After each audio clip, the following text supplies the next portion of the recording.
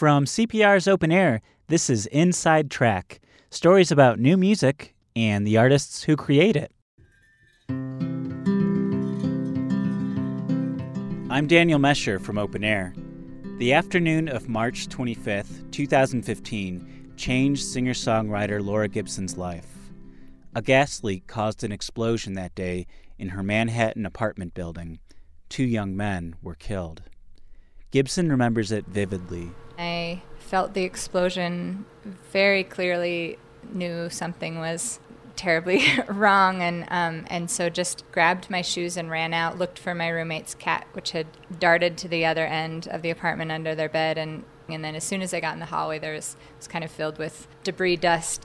The blast could also have been the end of her musical career.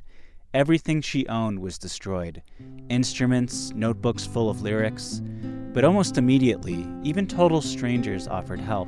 I was talking to my mom on the phone about a block away, and this woman overheard me and came up and gave me $40. She was like, "This is all I have in my pocket. I know you're going to need it because you just ran out. You have no wallet or anything." And so just the incredible kindness and generosity of people from the start. I'll never forget that my entire life. We covered our bodies in the mud and moss, drunk on the rhythm of a cricket song. We were damn sure about it.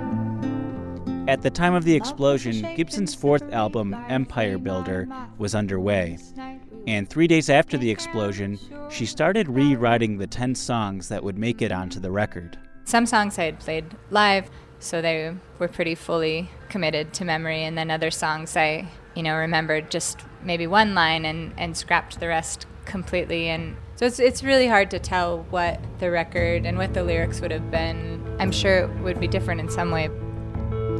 Within a week, Gibson was recording new vocals in her hometown of Portland, Oregon. She says singing her songs so soon after the tragedy had a profound effect on the album. I just was so tired, and so weary and overwhelmed and kind of stripped raw at that point that I had no way of really performing. I just kind of had to deliver these words as honestly and as raw as I could. This is not an escape, but I don't know how to hold someone without losing my grip. You'll say Gibson doesn't directly mention the apartment explosion on Empire Builder. Instead, she sings about fictional characters who ride trains, swim across rivers, and dance under the stars. And that's because fiction comes naturally for Gibson.